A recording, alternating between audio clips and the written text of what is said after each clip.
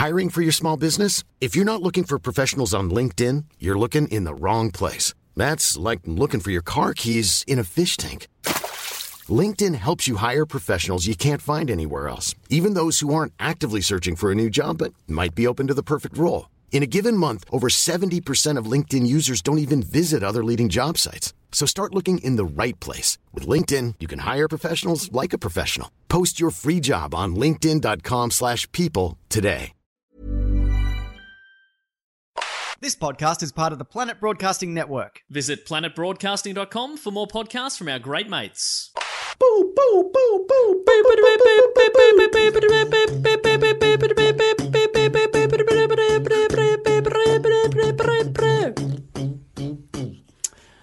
In the house tonight. Hello and welcome to Two in the Think Tank, the podcast where we come up with five sketch ideas. I'm Andy. And I'm Alistair George William Tremblay Birchall, and I wonder, why don't we ever say gentlewoman?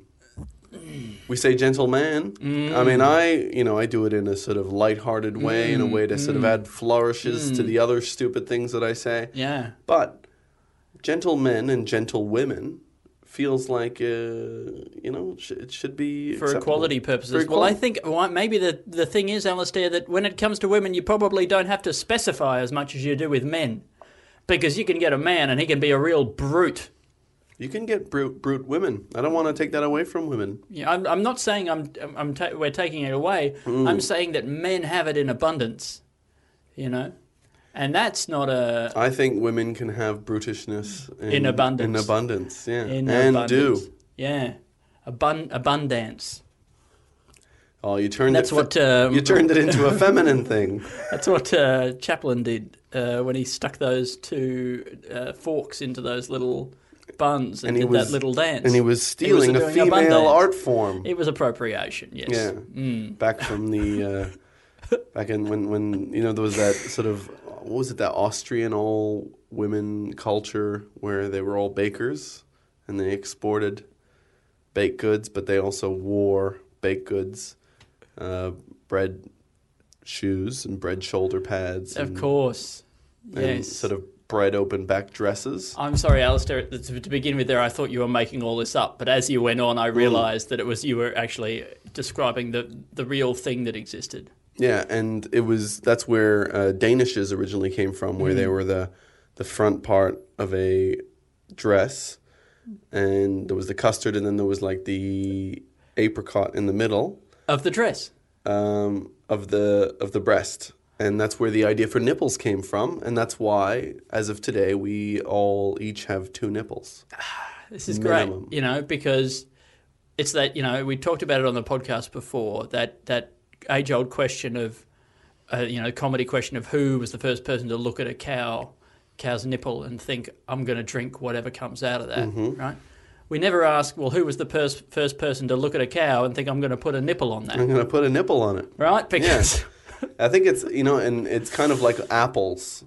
It's exactly like apples. There was a time, a long time ago, where apples were just these tiny little things. These little, it was like a peanut, essentially, right? It was on and it was on a stick, right? They didn't have trees back then. And when we first had cows, they didn't really have much of a nipple. And so we bred them to get nipples. There was just there was a pimple. And they were like, what is that? Is that a pimple? Is that a pimple or something like that? Why is I'm going to breed this until it turns into a nipple. Into a giant, huge bag of nipples, right? And they were like, there we go. Now. Off you go, Daisy. Yeah, and now we have the cows that we know today, which are essentially, they're 80% cow, but they're 20% sort of nipple satchel. Is that anything? Is that a sketch?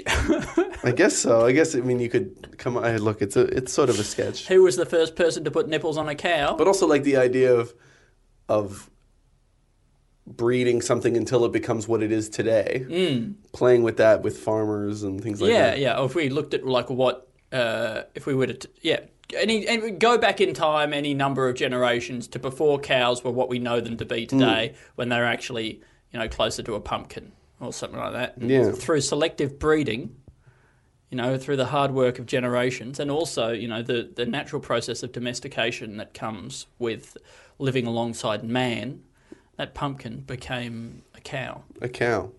Just a cow with a bag of nipples underneath it. When did the word stalk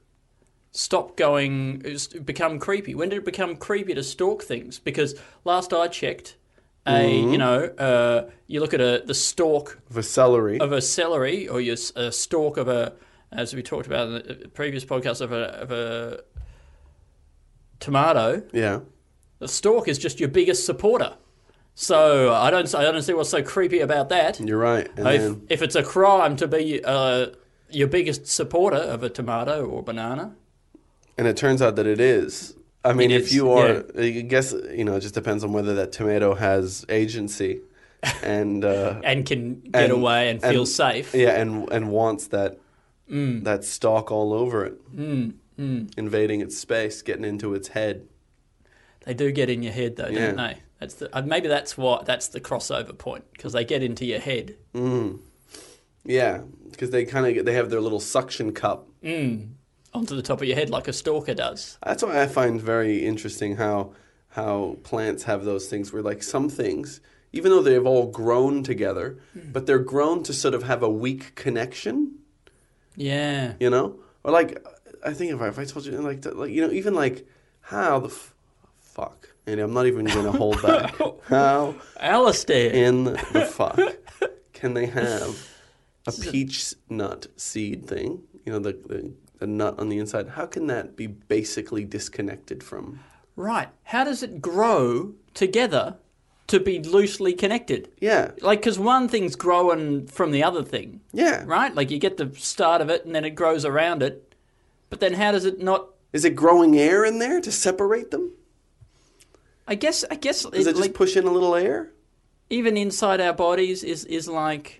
Are you similarly concerned about, like, how easy it is to just, like, lift out a liver or something like that? Or well, I'm not that concerned, but like, it's if the connection. See, because I'm concerned about the connection point of the liver to the part that's giving it the nutrients. Yeah, right. Like, I understand that, like, the liver might be in there and it might be sliding around against the kidneys like that, and it's jostling and jostling, and like they're all on a tram. It's like in a dance floor, and they're just grinding against each other, and it's a big sweaty mess in there, and it's like a fuck fest. And they're all just going like, "Are they into me? Are they into me? Am I reading these signals wrong?" And they're kind of getting all up in each other's business and things like that. And the kidneys, they're the twins, and they're freaky. You got to stay away from them.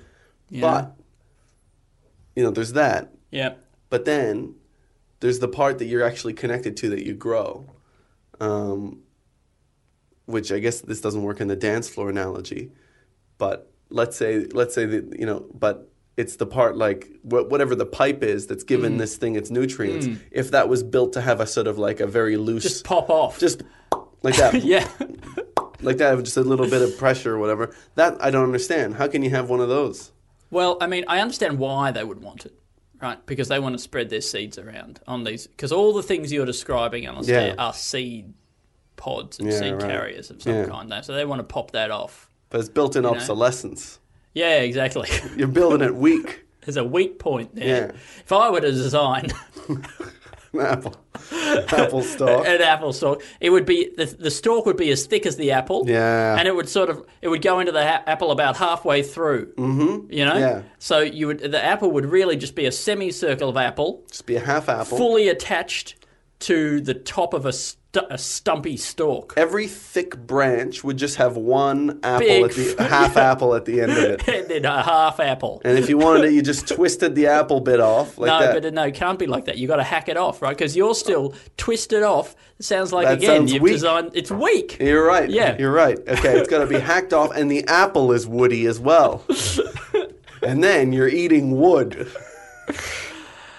We've got to get away. We've got to turn it into something it isn't that. Okay, Andy, okay. It can't be that. Not 2 podcasts in a row. You're right. Okay. People, because I think listening to people talk about wood is a lot like eating wood. You know, you can't. It's a real grind. Exactly. And you can't introduce people to it like all at once. Okay, sure. You've got to. I'm getting very preachy get it into their about diet eating here. wood. Yeah, exactly. People are switching off. Okay. All as right. it is with all of these. My microphone keeps rising up. I don't know what's happening. I got it. I've got it. You got I've it? got it. Good Yeah. work. It was like some kind of rapture. All right. So, but do you think there's a sketch in the idea of taking out the planned obsolescence in the stock of the Apple? Well, I mean, it's interesting because we're talking planned obsolescence from whose point of view?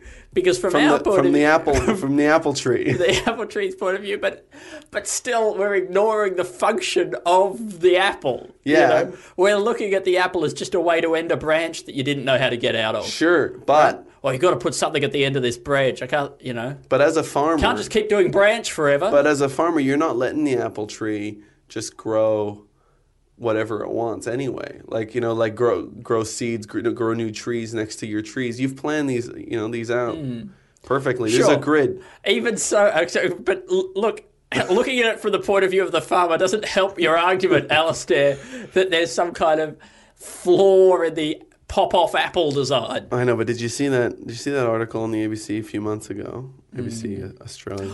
Well, here's something that would be great, though. Yeah. Can I just quickly? I think this is going to be way better than where I was going to go. If you can take the apple off, because this is the thing, because you can take the apple off, take it off, but that's throw away, that's disposable. You should be able to put it back on and recharge it. That'd be nice. And also, okay, what if you were to shift the planned obsolescence to apples themselves? Because they rot, they go bad.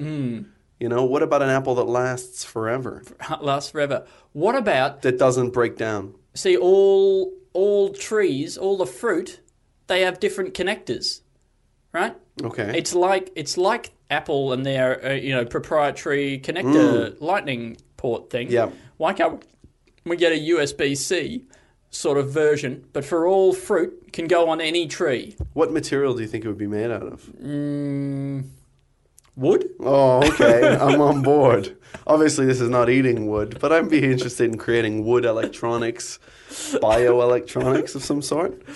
I didn't say there's any electronics in there. I'm just saying. I know, but it would still allow like the passage of nutrients. Although that being said, if we could get it somehow that you could also plug your phone in, right? Charge your phone up from a tree. Sure, yeah. Why can't everything that connects to everything be USB-C?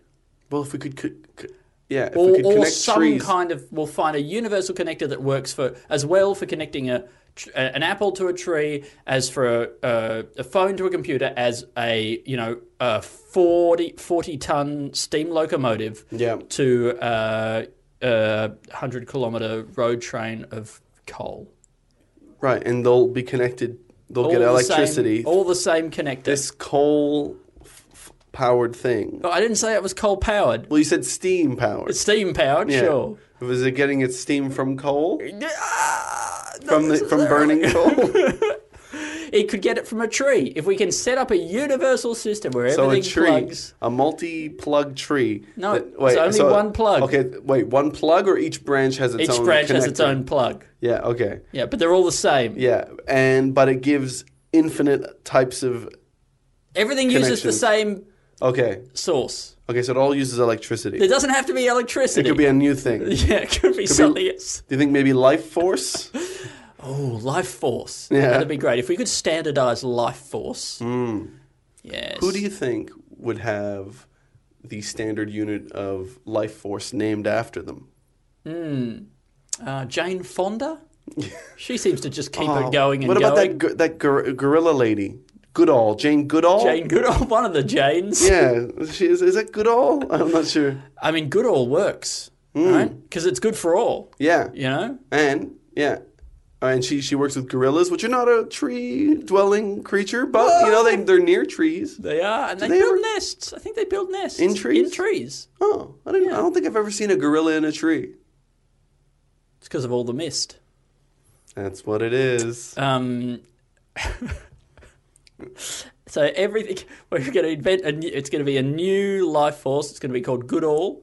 I feel like it could be a mix of things. It could be a little bit of electricity and a little bit of sugar. You know? Sure. So it's essentially kind of like what the body works on. There's signals in there, but it's also Yeah. it's probably kind of like what trees work off of. Yeah. Juicy electricity. Juicy Like sweet, yeah. sweet It's too hard to define because we're too dumb to know. Yeah, but I'm sure a real scientist could explain exactly what juicy electricity. Yeah, juicy sort of sweet, bioelectricity. Bioelectricity is like. Sort of, it's a bit tangy though as well. Yeah, it'd definitely be a bit tangy. And have that like licking a battery. Yeah, or whiz fizz. Whiz fizz, but it's also it's sweet. got a hint of the whiz fizzes. Yeah, whiz fizz is also sweet. So it's probably also a bit bitter. Yeah, a little bit bitter, and I reckon everyone could enjoy it. Wow. Yeah, so that's just. And this is wood. You're saying that everybody can enjoy. It's coming out of wood. I'm not saying that it is wood. I'm just saying while we're as soon as we achieve total mastery, if we as long as we're genetically engineering plants, okay, and as long as we're trying to build like a new zero carbon energy future, right? Can't we just standardize everything and have everything run off the same stuff? And then I can plug my car into a tree, and I can also suck on a branch, or I can suck out energy out of my car. Could you sort of just plug your eyes into the branch, like just walk into a branch, get the branches to poke you in the eyes? Yeah, sure. Like that, but it kind of like it has like one of those connections with the little magnet at the end, sort of a bit like that, but bio. That's great. The Apple thing with the magnet where it all pops off, everything and then pops nothing on, gets, pops no cords get damaged or broken. Yeah, except that they do all the time. Of them Constantly. Yeah. They're probably some of the worst cords I've ever had. Anyway, but and they all lock onto your eyes, and then you can watch something. Maglock Goodall. So it's not just energy. Well, it's not just information. Sweet. It's not just sweet and but it's also entertainment. The other life force. That's the right. The other source of information and energy entertainment and drive and okay. And so then we go back to living in trees. We could move away because then this is how we'll take all the carbon out of the air by growing all these trees. But the way that we'll get people to grow the trees is by finding a way to connect trees to the grid, and we become part of the grid, and everything is connected to the grid. We're all one sort of glorious organism, superorganism. It's essentially Avatar. And steam trains are It's like Avatar, but in Avatar you can watch Avatar. See, this is the only problem with Avatar. You never see anyone watching Avatar in Avatar. And there's no flying horses. Are you sure these people look like they're having a good time, but are they watching Avatar, the greatest movie of all time? It doesn't seem like much of a paradise to me, James Cameron. People come here, they dig something up, or they cut down big trees or whatever they're doing. Whatever it is, chase us around. Chase people around. Sort of flying horse. Flying horse. Flying horse or whatever. People seem sad, the ones that are flying here for a long way away. Anyway, and but no one's watching Avatar or the sequels that will come out in the next 5 to 10 years. You'd think if it was better than Earth, they'd already have the sequels to Avatar. Abattoir? Abattoir. An abattoir. That's where you kill all the people from Avatar? Yeah. I guess that's kind of what the movie Avatar is a bit about. Avatar 2, Abattoir. These creatures taste good. That's the tagline, isn't it? And that's the meat that they keep sending back to Earth. Yes, and we find out, because remember in Bridget Jones's Diary, the first movie, Colin Firth makes a joke about how there's not enough blue food, right? And we find, much like Prometheus was a prequel to the Alien movies, Bridget Jones's Diary was a distant prequel to the Avatar movies, where all those creatures are actually created by Colin Firth as part of his quest to make blue food. He did some genetic engineering thing and made... That's right. He did it in deep space. He thought he was getting away, but then some other people were like looking at it, and then somehow some byproduct of the microorganisms that he was trying to create in the creation of these blue people... Turned the people into... created this mineral, this unobtainium, that, anyway, that made greedy people want to come and get it. It must have been a really valuable thing if you had it, if they were going to go deep into space like that to go get it. I guess that was the premise. Yeah, no, it was the premise, but what could possibly be that valuable? Like what could... Well, probably whatever it is that we're describing, this magical energy that's also delicious and has information in it. Yeah. It's like all the things in life that are good, all stuck into one. Do they use it? Did the Avatar, the blue people? The Nagli, the Noogly, Noogly noodles, the noodle people. the noodle peeps. Do they use it in any way? I don't remember. I don't remember them using it. I don't remember them. Did they think it was sacred? They seemed like they would think things were Probably sacred. thought it was sacred. But then again, all their things that they thought were sacred were kind of like alive. Yeah, and a bit wobbly. Yeah. Seemed like there was a lot of sort of wobbly stuff. And things would light up. Nothing's really, no real straight lines. Yeah, and there was but like, it's lights, but it's not that good light, like artificial light. It was that kind of like, just fluorescence, where Just it doesn't sort of really, glowing. it glows, but it doesn't really emit Like you much. wouldn't actually be able to read by it. Like, you know, No. if you were trying to read by that light when you were a kid, late at night, your mum would say, you're going to damage your eyes, you're going to go blind. Yeah, Yeah, it's that kind of a light. and that's why everybody hates reading in that place. I think, did they ever do any reading in the movie? Didn't see any reading. Didn't see them reading the script of Avatar Which if this place... or the synopsis on Wikipedia of Avatar. By the way, have you seen the movie Avatar? I have seen the movie Avatar. Yeah, I haven't seen the movie No, Avatar. you've just read the synopsis? I mean, I think it's pretty much as you would... it's just... Yeah, I've seen the trailer, and you know, It's Fern Gully, but blue. I think I might have read that on Wikipedia. Yeah, Yeah. that comparison. But it's also... I mean, I've already discussed this with you. It's also essentially the first Fast and the Furious movie. And it's also Point Break. Right, so it's just someone who isn't from the community goes into the community. Yeah, but undercover as Like a member of the community. a member of the community to report back to, this authority type, people. But then he kind of falls in love with the community or somebody in the community, and then he kind of starts to understand their ways, but then he still has this connection where he has to kind of go back, and he's going to be a... Pocahontas, I think, is probably the same thing. Pocahontas. Yeah. It's all the same thing. Anyway, So what is this sketch? We're writing just tree plugs? Tree plugs everything? Universal Bioplug. The good all units. Like if electricity could come out of a pipe into it, and you could put some in a bottle or whatever, but it was also delicious, and you could drink it. That'd be good. Export it to Japan? Export it to Japan. Yeah, they probably need it for their, Because they don't have a lot of futures. research. Maybe it's got a bit of guarana in it as well. It's probably got guarana. Who told me that guarana was like they use that to neuter cats? That's everything, though. Is everything used? Yeah, it's like how everything gives you cancer. Everything neuters cats these days.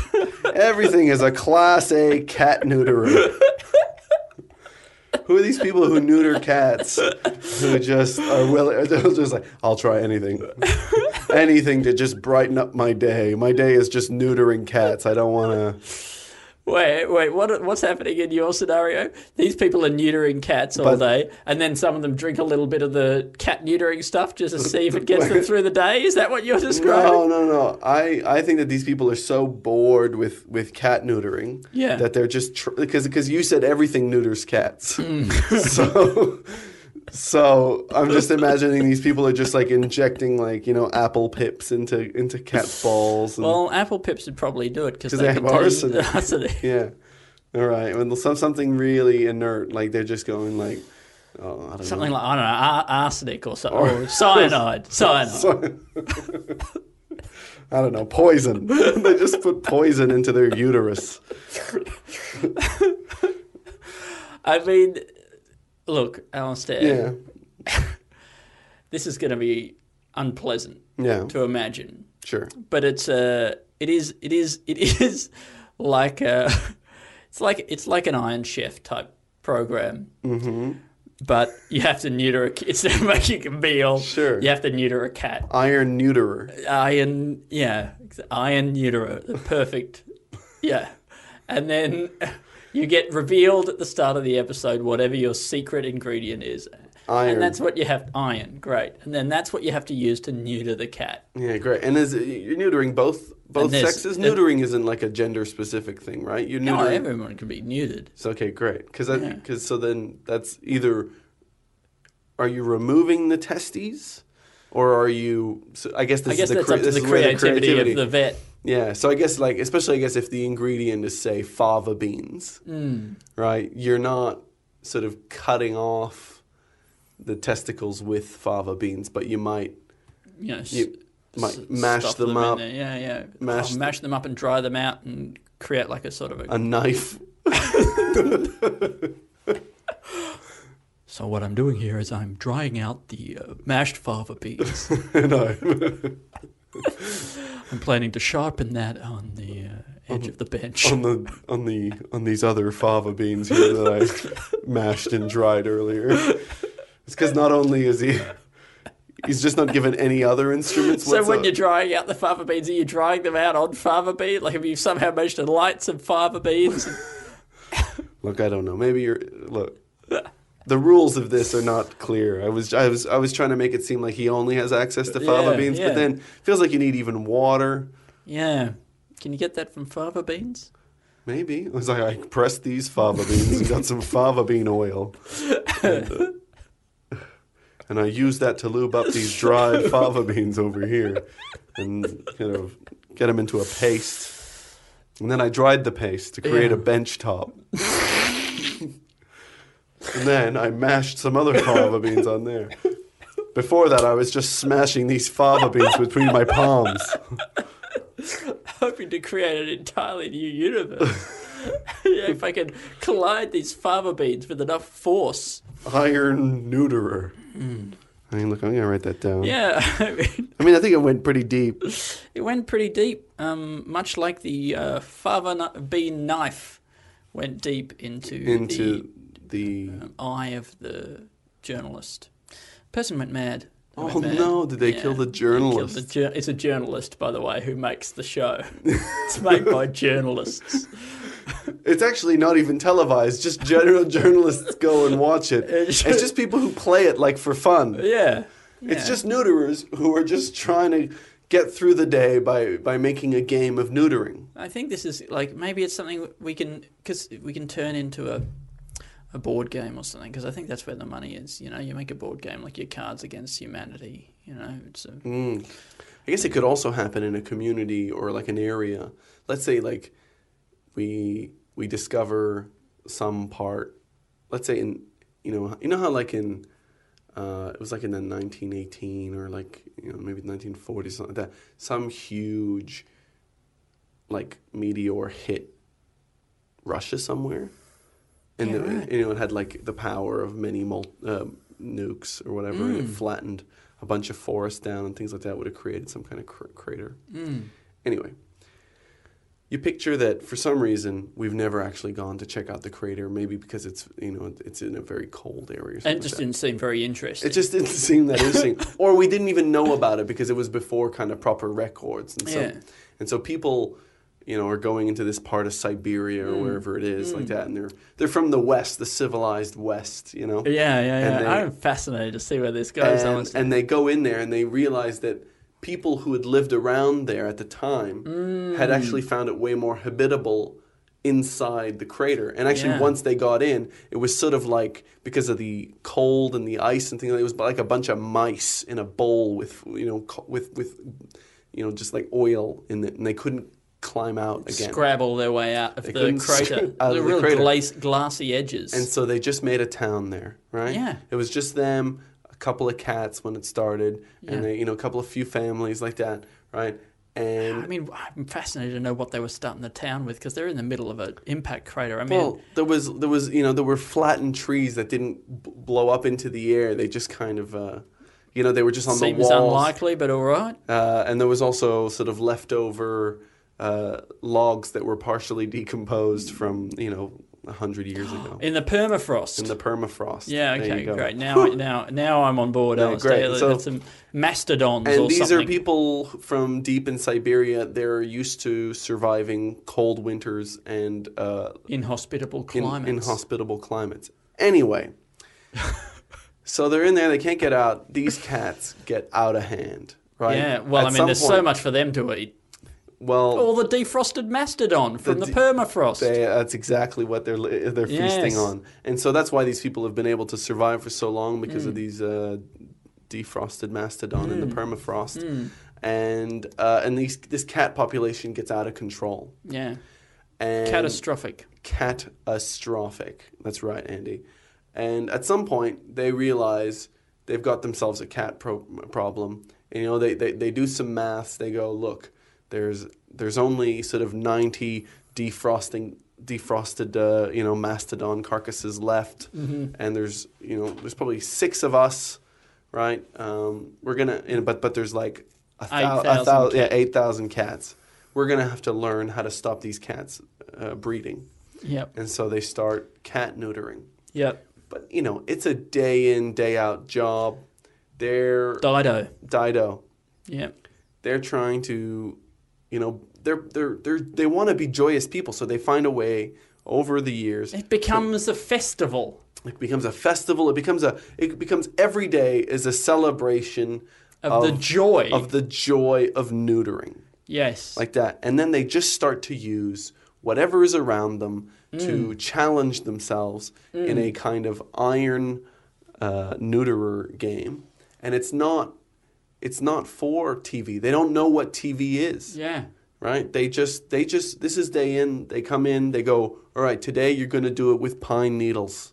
Now, it's like that expression, you know, when all you have is a hammer, everything starts to look like a nail. Yeah. But the opposite. When everything is a nail, all you have is nails, everything starts to look like a hammer. Yeah. But it's like a nail, but when everything is a nail sticking out of a board, dangerously risking your life. Yeah. It starts to look like a good thing to neuter a cat with. You start to look for things to pull those nails out with. Everything looks like an opportunity to pull nails out with. Yeah, yeah. So in your metaphor, the nail was the cat population. Yes. That's right. Great. Yeah. In your metaphor, the hammer was the cats? Yeah. Okay, yeah. Now, with the hurricanes and cyclones... Oh, sorry, just to finish it.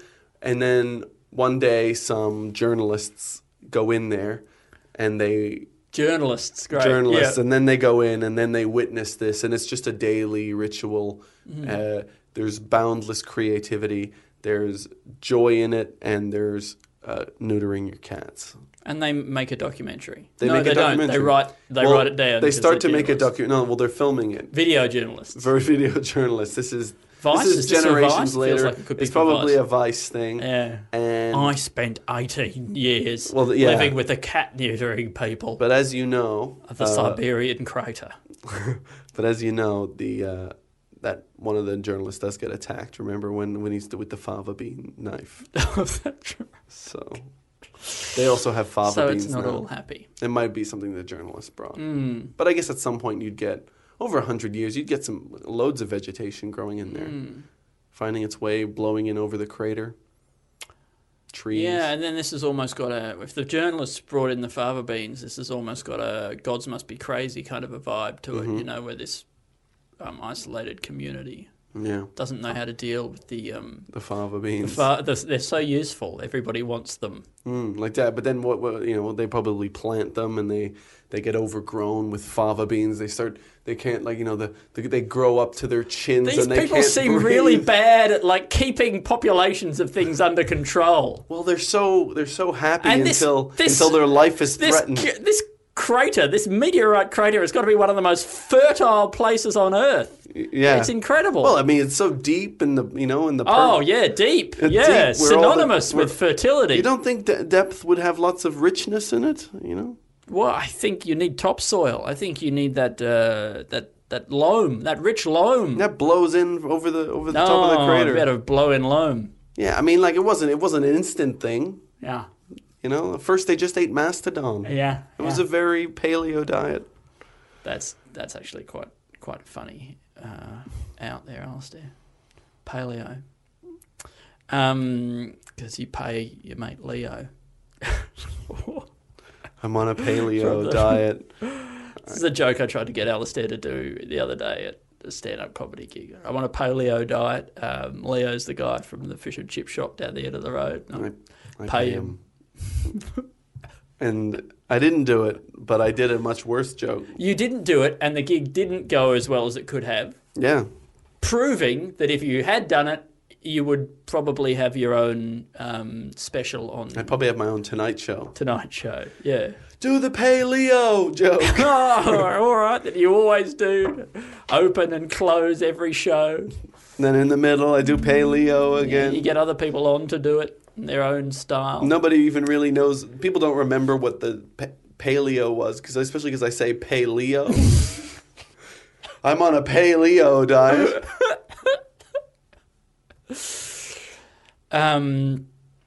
And with the hurricanes, you got your Cat 3, Cat 4, Cat 5. Cat.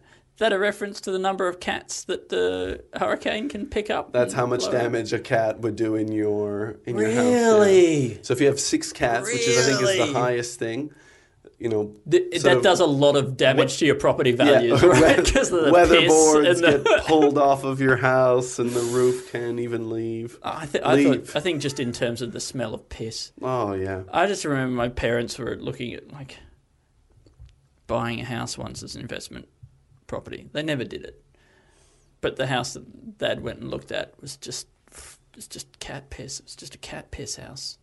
It was all cat piss. I think someone had died in there. In the cat piss. In the cat piss. I guess if you love cats, that's a nice way to go.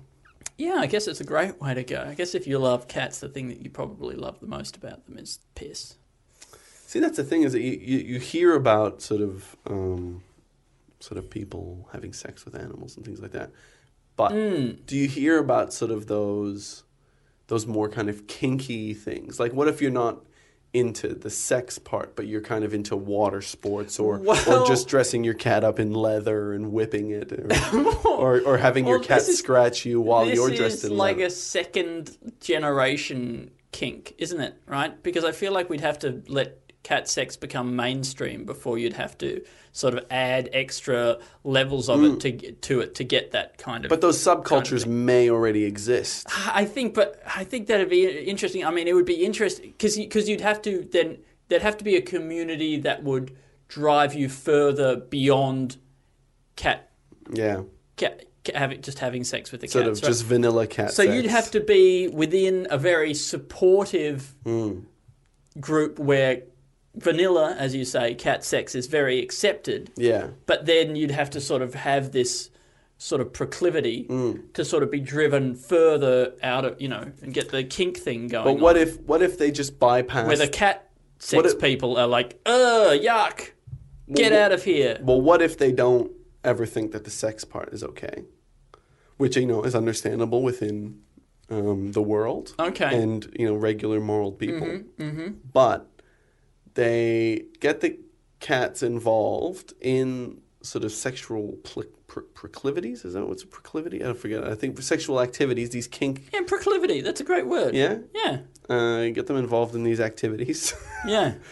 But they're a willing player in it, and it's more something that's done to you. By the cat. But you kind of just have to go with the cat's whims. So cat... that's water going to be sports, difficult because cats are notoriously. I know, but let's say willful. You set up their litter, their cat litter thing. It just looks like cat litter, right? It's just a bunch of rocks, and underneath it, that's where you hang out. You hang out underneath it, and then the cat pisses and it gets on you.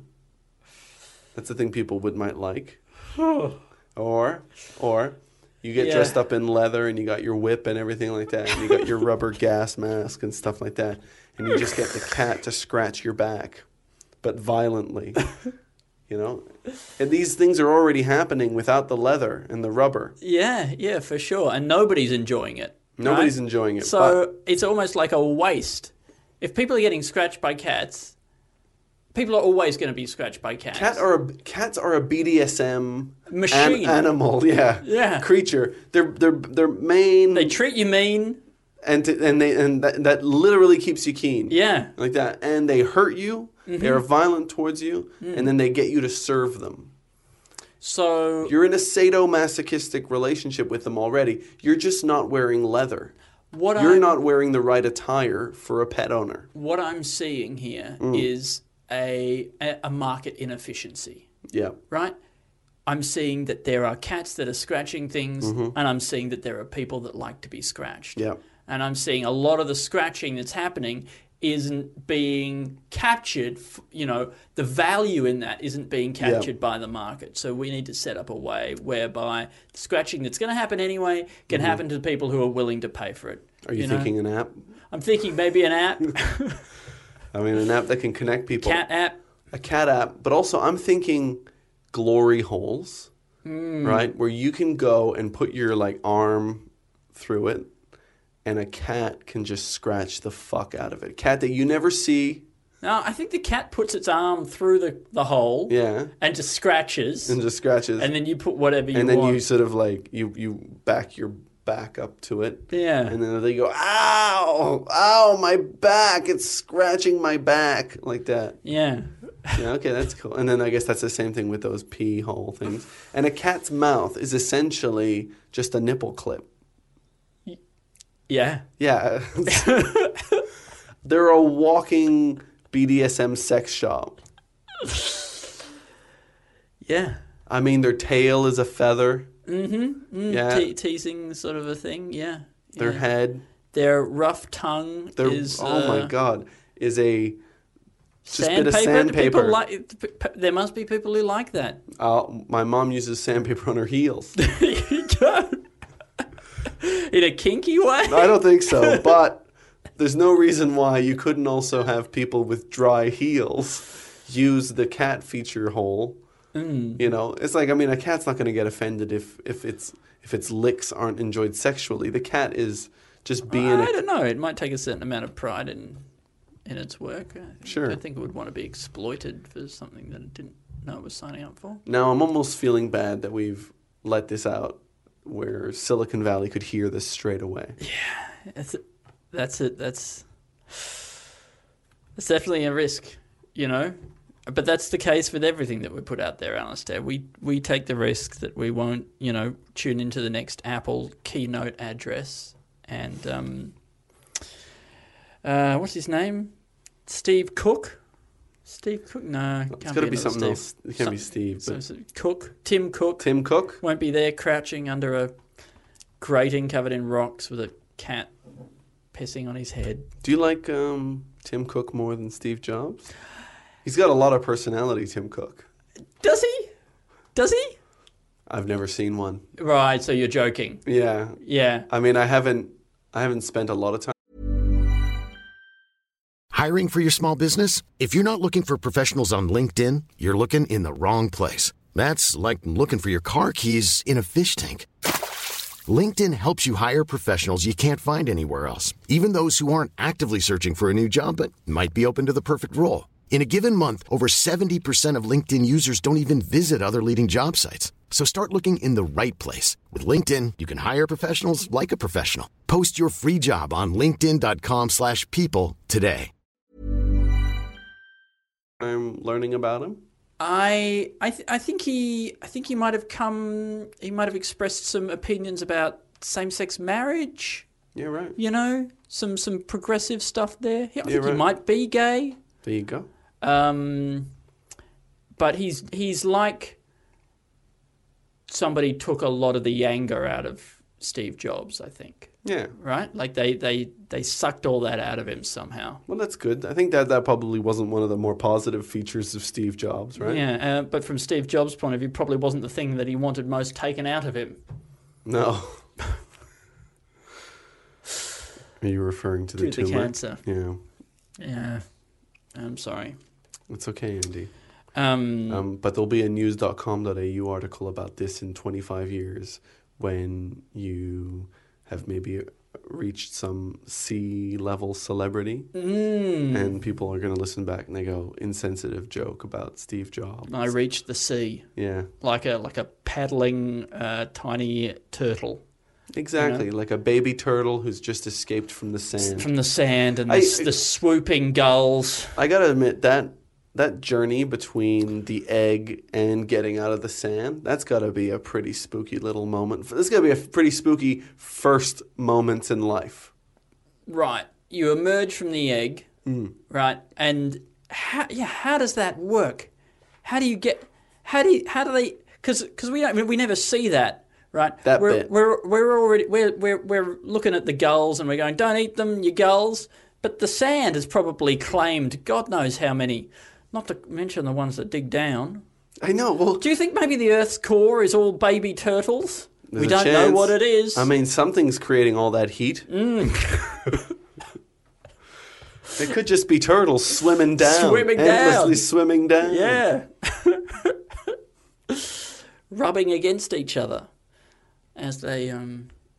Swimming through sand. Like any of that stuff, frogs that live in mud, they just sit there in mud. Seems real stressful. I right? mean, what an awful existence. I mean, they must be so zen. They must not be allowed to feel stress. DVD? Would you release a DVD? Meditation Secrets of the Mud Frogs? The Desert Mud Frogs? How to not? Yeah, because what are you breathing? Breathe through your back. What is going through their heads? What are they thinking? Breathe through your back. I think. Is there a thing like that where frogs can sort of breathe a bit through their back? Well, these secrets aren't turning out to be things that I can apply in I my know, corporate lifestyle. But is there a way that we could allow us to breathe through our backs? I was hoping you'd say that, Alistair. Because it feels like there could be pretty simply picture something like this, right? You know that netting that kind of goes around, a bag of lemons or a bag of oranges. That's kind of like a thin plastic netting. Yeah. There's no reason why that kind of netting couldn't be all little tubes, No reason. right? Okay. Right. Now, you just wear a singlet essentially that is that kind of netting. Yes. Like that. But all around the spot, every join is also like a node where there's a little air hole. Inlet. Yeah, a little inlet.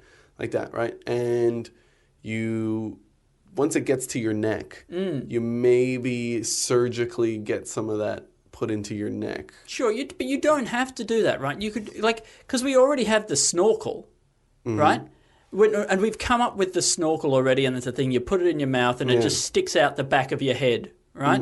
And that is and where have we gone with that since then?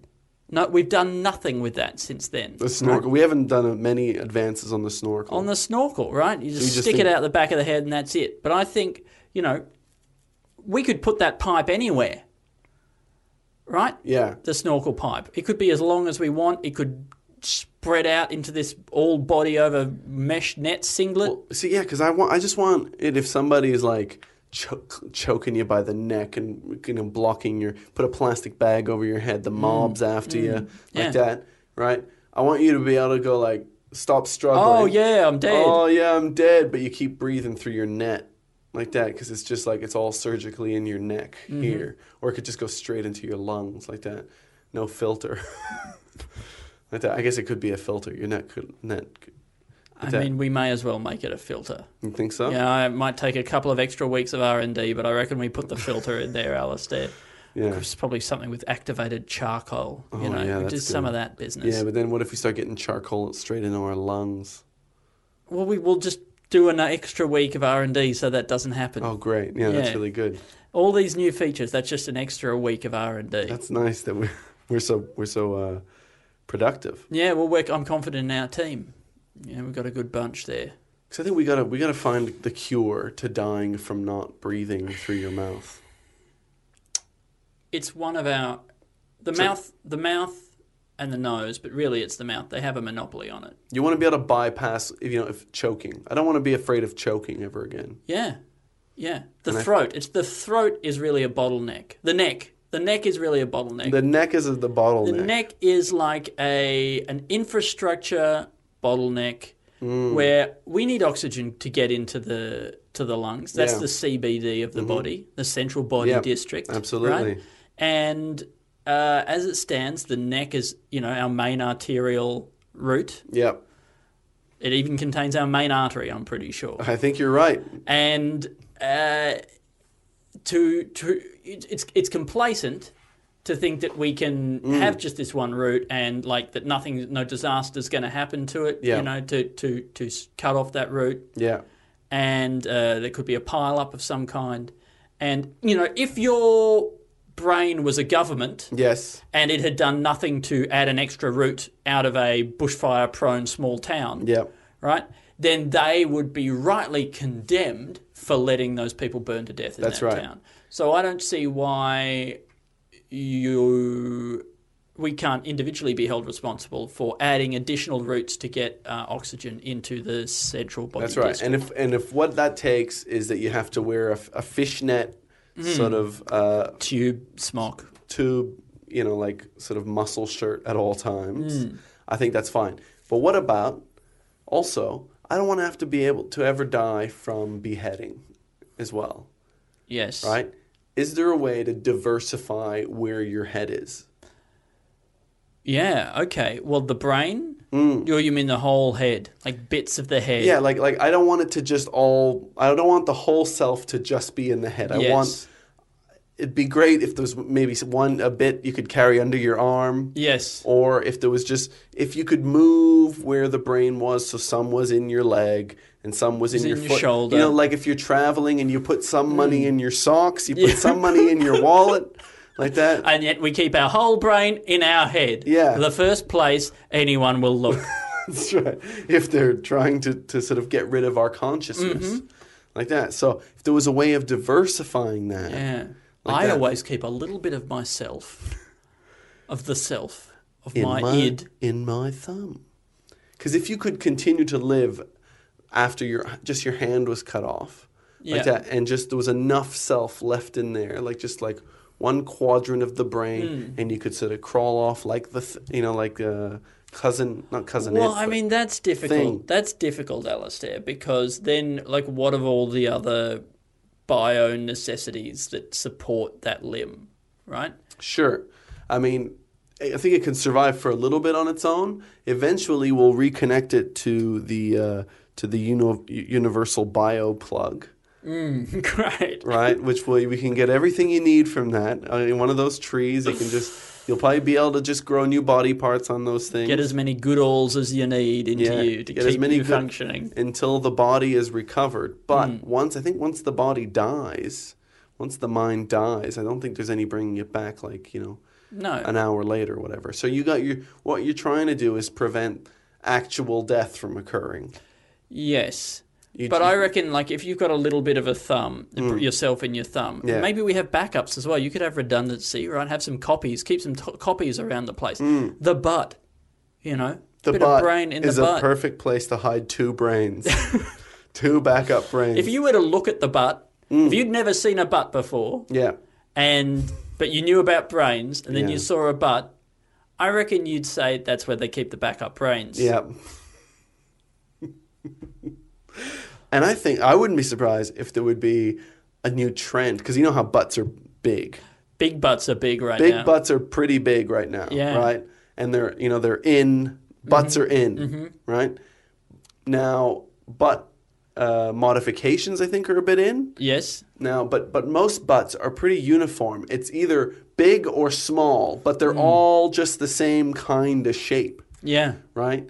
But what if you started getting kind of more embossing on them, And if you had it if you made it look, possibly because they just are in there, like there was two brains, like a brain in each cheek, like that. I think that would kind of give it a nice sort of ribby pattern. And if you saw a nude buttock that looked like a brain or kind of like a walnut or something like that, people would be like, oh my God, the thing that you can crack walnuts with looks like two walnuts. I like the idea that this could remove some of the problems of objectification, right? okay. Because you would look at somebody with a big butt and you would think, oh yeah, I like to see that, right? like that. People would say, whoa, Excuse me? excuse me, and you'd say, no, I like to see people having the foresight to use off-site backup systems for their brain. And this person has clearly got a couple of redundant copies of their human brain in their butt. That's all I'm saying. And they also have a nice brain, because that's one of the greatest compliments you can give somebody. Exactly. Nice brain, you can Nice say. brain. It's like it's essentially complimenting their personality. Nice pair of brains. Oh, that Ryan Gosling, he has a really nice brain. Like that, and that doesn't seem like you're objectifying him in any way. No. But if you're like, oh, look at the fucking schlong on Gosso over there, people are like, boo! Stop treating him like a piece of meat. Yeah, right. Yeah, but if he had a But but if inside his scrotal bag he had a brain, which again, it's so stretchy. yeah, And also a little bit brain looking. Mm-hmm. You know, inside women's breasts, that's another perfect place to store couple brains. more brains. Get some brains in there. Like, just if we could grow just brains all over us that are all connected to your regular brain, so that you never die if you get beheaded. They would have to kill every single brain. Like that. They could cut off your head, but you could just keep running. Yeah. Like that. You keep running. You can't see anything, but you can run and get to the tree, the life force tree or whatever. I mean, then you don't have a head, but you're fine. I know, but we'll figure out how to reattach But also, it. heads, remember we've removed objectification.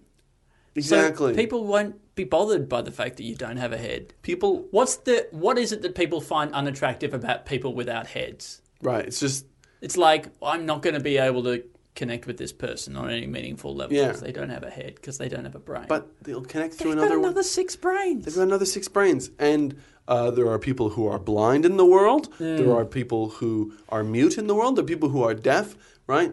And you wouldn't have a problem with dating any of those people. None at all. Right? And so just because... No, I'm married. Sorry, I'm married. You have no... Oh, are you? Yeah, I'm married, and so I can't. Even people. You never told me you were married. Yeah, well, sorry, Alistair. Sorry to lead you on like Wait, that. This is not a date? All 158 episodes of this have not been a date? Excuse me, did you friend zone me? I thought I podcast colleagued you, zoned you. Andy. Anyway, it's been going well. I want Yeah. to do this again. Okay. And the sex was still great, Alistair. I mean, I obviously had a wonderful time with all of that. Excellent. With the cat? Yeah. Look, I'm going to write... But redundancy. But backup. But back backup. up. Back that up. Back That's up. what people are always talking about. Back that ass up. Back that ass up. Let's put 2 brains in your butt so that if your regular brain dies, Yeah. those other brains will just take over. But it would be great if the body could just figure out also how to just connect them. Of course they're connected. Do you think do you think the body would just know how to do that? It would work it out. They're brains. They work. Their brains, they're made from your own body. It doesn't reject them, and it just goes, yeah, I get it. Yeah, I wonder if you had another brain, like in your butt, and there was just like a bit of a nerve connection. Yeah. If you would start to just store stuff in there and The butt, use it, the butt is so close to the spine, which is a lot of like the main sort of wires you are. might even find it's a better spot. Just like, I reckon you put the butt in there, sprinkle some stem cells in there, it'll figure it out. Life finds a way. Life finds a way to get a backup brain in your butt cheek. Or in your bag. And I really hope people won't judge. You could have one brain on top of each of your feet. A little one, like a little quail brain. I mean, it would be great to also have the brains of other animals so that you could start seeing from other people's points of view and creatures. But will it truly be a quail's point of view if that quail has lived all its life inside your foot? Well, Yeah. I think it's really shallow of you to Yes. ignore nature. Because I understand that nurture is a big part as well of a quail's life. But, what about all those quail instincts that are, hard-coded in? You get that quail brain on your foot, and then suddenly anytime somebody comes even remotely close to you, you run and Scuttle under flap a away bush. quick. Get out of here. They're going to shoot at me. Like You're that. right. That would be fascinating, and I can really imagine that opening your eyes to other perspectives. It's another point of view. I know it's not perfect, Andy. No. Did I ever But go we into... never let the perfect be the enemy of the good, Alistair. Exactly. We have some words from Lysina? Licenser. Andy, today we have some words from 2 listeners Patreon supporters. Patreon supporters. Hello, everybody who's been supporting us on Patreon, and everybody who hasn't. We also love you. Some people have been giving us $3 so that they can suggest 3 words and support the podcast. Which is beautiful. Yeah, it's beautiful. It supports us. You guys already support us through listening. Yeah. And then some people also just throw a few coins at us. And then some people also suggest some people also support by giving $8 or more. And they can get the bonus episodes. We did the last one was somebody where people suggest what kind of ideas we came up with. It also turns into a lot of sex episodes. Today was a very sex heavy episode as well, but I think that last one we did was sex. Oh, movies, sex movies, yes, filthy movies with a moral. Moral. Teach you a lesson. They teach you a proper lesson. We came up with some really great ones. Yeah. We laughed a lot. Yeah, it's real fun stuff. But if you can't support us on Patreon, that's totally fine. But if you can share the podcast, then that's great because that gets it out to more people. Yeah. So if you can't chip in on Patreon, maybe chuck us a share or a review on iTunes because that helps us as well. People have also been doing that, sharing it on Twitter and things like that, and we appreciate it. Yeah, we've seen a bit of that. People sometimes even just recommend it to random people. Yeah. It's insane. Thank you very much. These listeners today are Brian and Laura. Thank you, Brian. Thank you, Laura. Thank you, Brian and Laura. And their words, Andy. Are you ready? Yes. Collapsible. Yes. Aardvark. Yes. Binge watching. What is it? Which one's the aardvark again? Now, aardvark, does that roll up into a ball? No, I think that's armadillo. Armadillo. And which one's the one with 2 A's? Aardvark. Aardvark. Right. Aardvark. Is that the anteater, essentially? Is that the tapir? Is it like a tapir? No, tapir's kind of like it's got like a mini elephant nose. trunk, but it's kind of a bit. But the aardvark is just real. They're pretty big, right? And they can tear you apart with their claws because they rip into. You're thinking of a badger? No. A wolverine? No. The Wolverine. The Wolverine.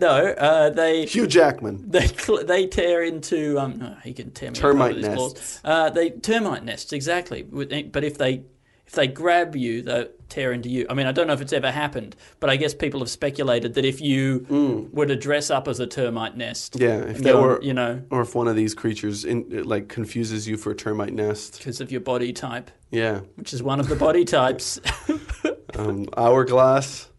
Pear, termite nest, which is where you're really wide, right at the base, hugely wide at the base, and then you go up and you have no neck or head definition. It's all it just kind of curls over like that. And you keep your arms by your sides, real tight like that. And I guess you're full of termites, and you live in the sort of Mexican desert.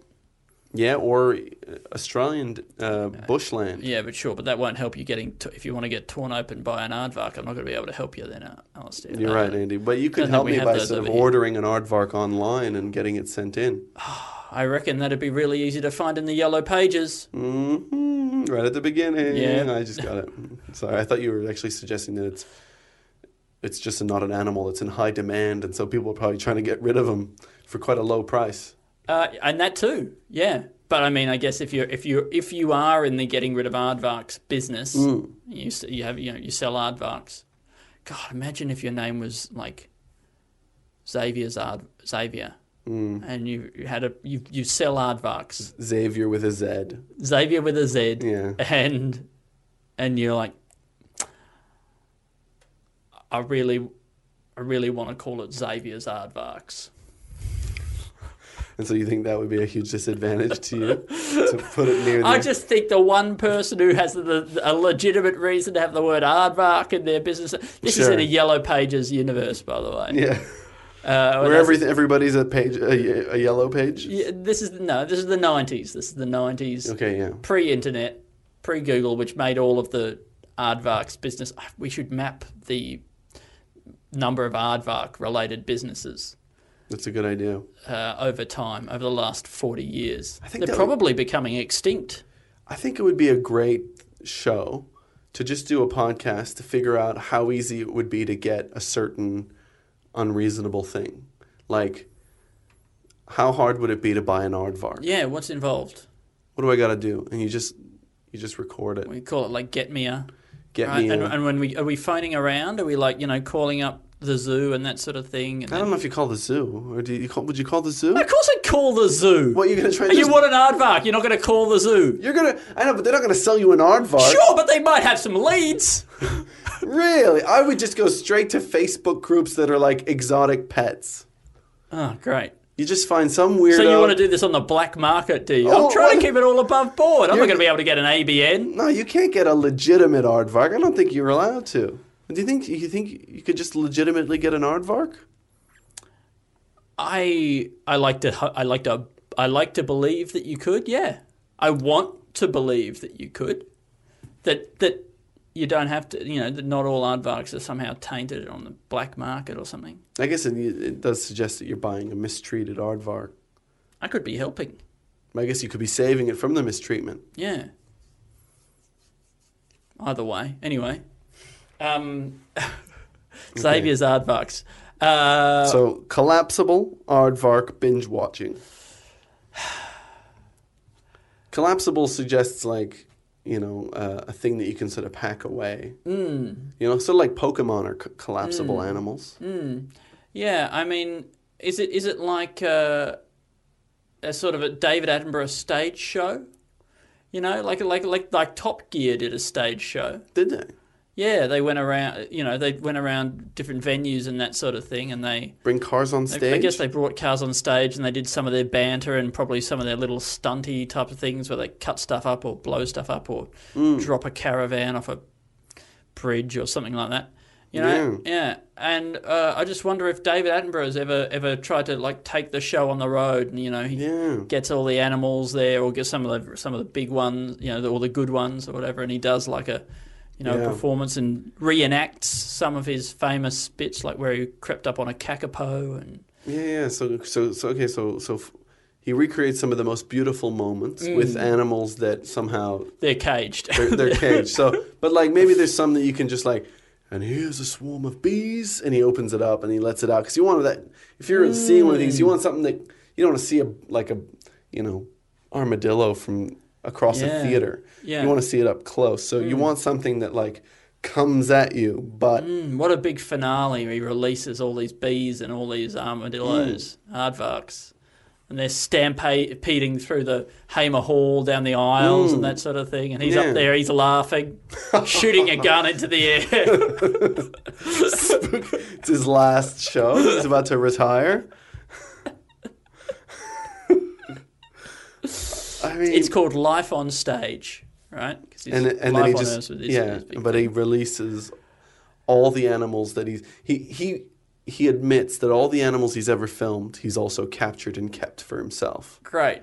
And he's been breeding them in his house. And he realised that was wrong, right? He realised that was wrong, and so he decided he wanted to share them with people in a one last stage show tour. And this is how he's going to go out. Yeah. Like he's like, I'm going to get arrested at the end of this thing, but I'm going to be remembered like that. Do you remember that guy in America who owned that zoo, like that personal zoo? And he just, I think right before killing himself, he just released all his animals. And then there was just like lions around town and things like that. Like people, and then police were just like having to shoot big wild cats and Oh, Christ. like shit like that. So like that, but with a really nice naturist like David Attenborough. David. But he doesn't want to kill himself. He wants to witness the whole thing and then see the story because this is humans at their worst. He's showing how humans are the worst animal. Look at the things that they do. He's the worst animal. Me. I'm the worst. The greatest monster of all is me, David Attenborough. And then he gets to spend the rest of his life. He locks the doors and he releases the lions and they tear apart everybody in Hamer Hall. Well, maybe not everybody. No, all right. You leave one alive to tell the story of what happened here today. A child? Maybe him. Maybe David Attenborough. We can tell the story of what happened. And I released all these lions. Is that a good David Attenborough? Anyway, I released all these lions. That is uncanny. Hate children and men. That's his real voice as well. He's been doing a fake voice this whole time. Is this a sketch? I think it's something. All right.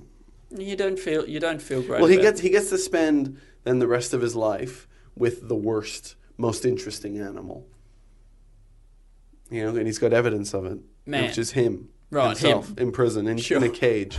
And also he gets to make a statement about how horrible life is in a cage, which then this is his big final statement for we got to get rid of zoos. Yep. So he's got a positive message. He's got a great message. It's a pity that so many people had to die. But I mean, does it have to be multiple lines? He could just release a lot of like not super violent animals. Right. So some people will still die. Well, nobody dies. Then what is that? Why is he in prison? Just because you can't release animals into Hamer Hall? What were people expecting when they came to the show? I know. I just don't like all that violence. You know. I just. Is he still shooting a gun into the air and laughing? Of course, yeah, he's shooting a gun and laughing. You know, and there's giraffes and things like that. And giraffes can really hurt people. Right. So people are running and they're scared. But I just don't want any kids to get hurt. Probably the people stampede over each other and crush each other to death. Yeah. You know. But maybe they all learn to live with the animals. Well, that'd be interesting. I mean, they don't have very much time. People will probably call for help very quickly. Yeah, but I guess if he's locked all the doors... Yeah, what are the chances that they can unlock them? Do you reckon that David Attenborough can hold off the authorities long enough for evolution to help allow all the people trapped in Hamer Hall with the animals to form a new sustainable ecosystem? Well, there's only one way to find out. Exactly. All right, everybody. No, how's it? All right, everybody. No, okay. All right, everybody. I'm going to hold off the authorities with these 2 guns for as long as I possibly can. Mm-hmm. So you get on with the business of evolving to live in harmony with these creatures. That's right. He's trying to make a point that we shouldn't have never lost our connection to animals. Yes. You know, and he's got animals crawling all over him. He's got snails and snakes and... He's got like a kakapo on his head, and he's got a sloth around his leg and things like that. And I'm a real animal freak. I don't know if that helps. I'm just gonna write. Just Edinburgh's life on on stage, whatever. Yeah, okay. We can. Were there any? What was it? Collapsible aardvark, binging, streaming, binging. Yeah, I mean that's kind of what it was. It's like a biodome. So it's like one of those. Okay, he's creating a reality TV show, right? Where people are like, you get to be in this reality TV show with David Attenborough, but it's like a biodome. Everybody type would scenario. want that. Exactly. It's a biodome type scenario. You have to live with. Yeah.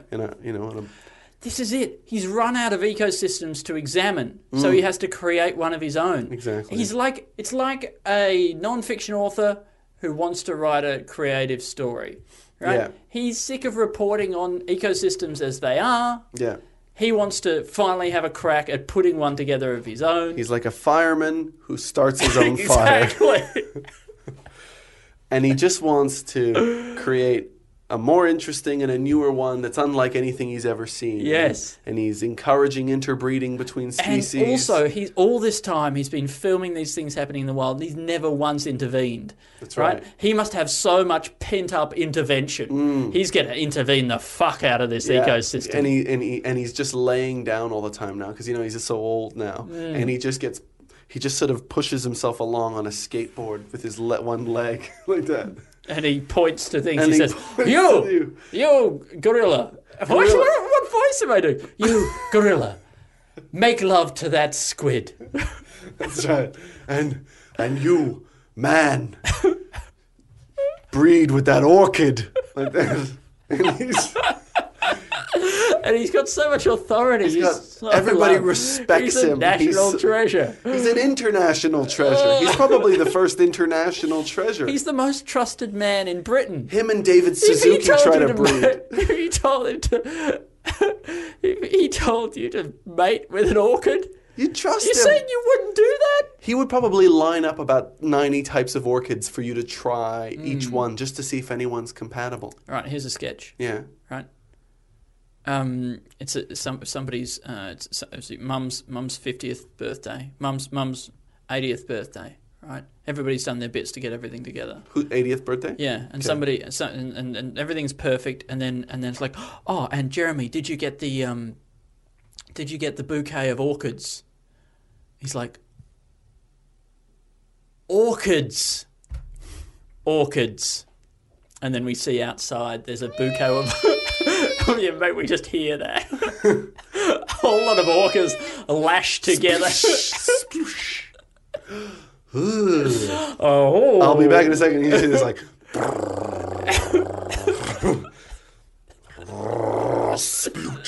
Splooch. Just see it in the window go by. It's just this big semi-trailer with just a pool. These orchids all tied sticking by the out of a vase. The pool's like a vase. It's like a vase. All the orchids are lashed together by the tail. Just throwing fish out the window, out the back into the thing. Orchids. That makes so much more sense. Bouquet of orchids. Orcas.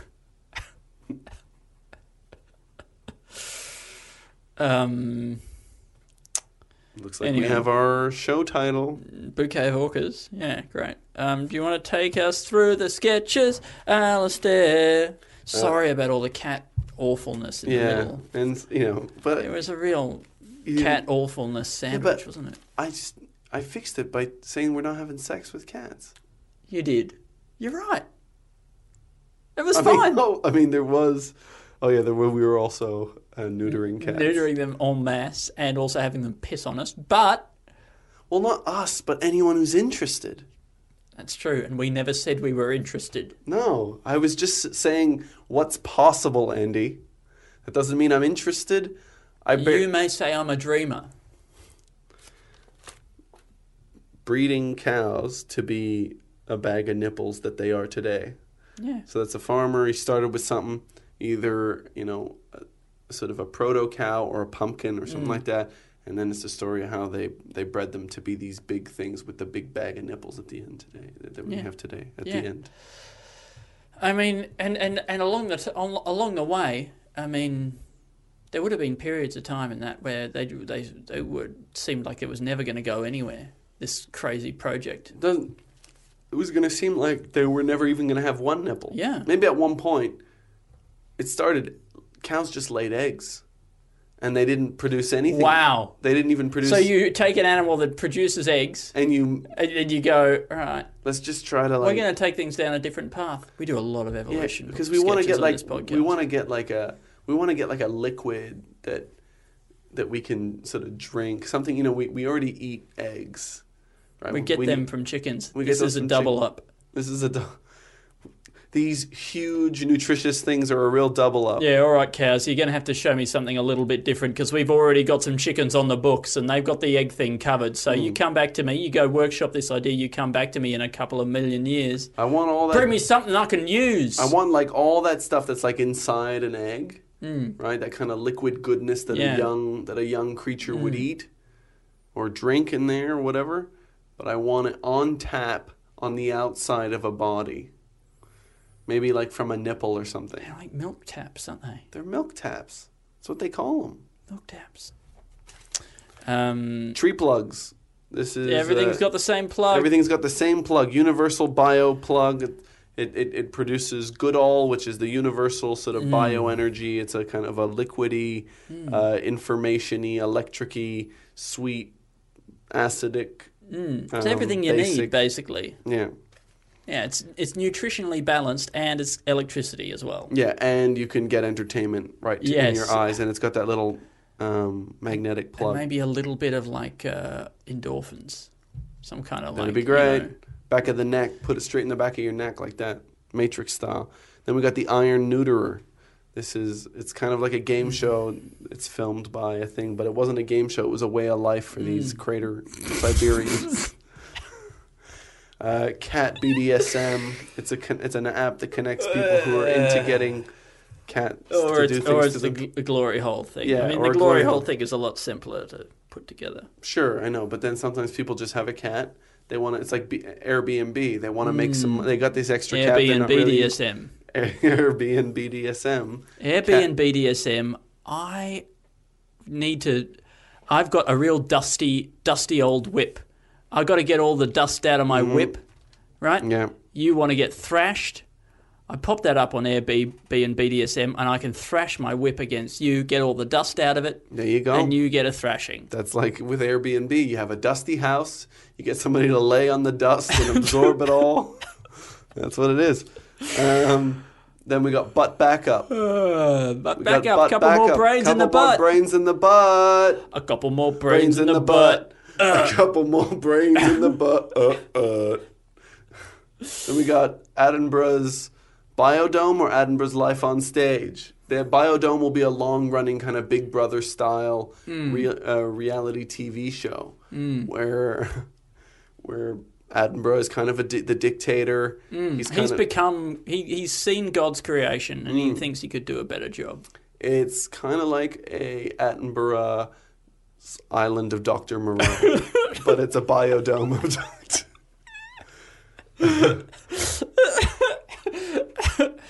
The Island of Dr. Morotenborough.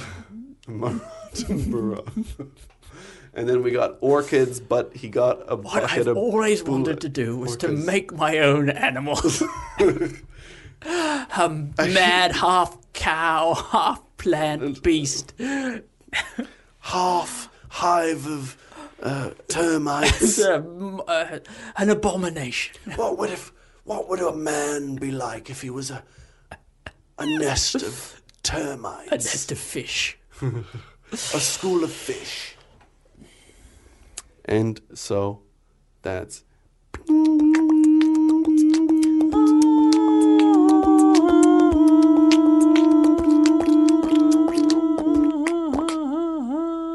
Thank you for listening to the show. Thank you so much for listening to the show, guys. Bit of a silly one today. I think we can all agree. We can agree. Let's Bit agree. of a silly one. But we had some real laughs in there. Yeah. A few fake laughs as well. Yeah, we had lots of fake laughs. Yeah, please tweet in. Tell us which laughs you think were fake. Yeah, and tell us which ones you fake laughed at. In the privacy of your own home. In the privacy of your own home to just support us. Yeah. Sort of in an antagonizing way like that.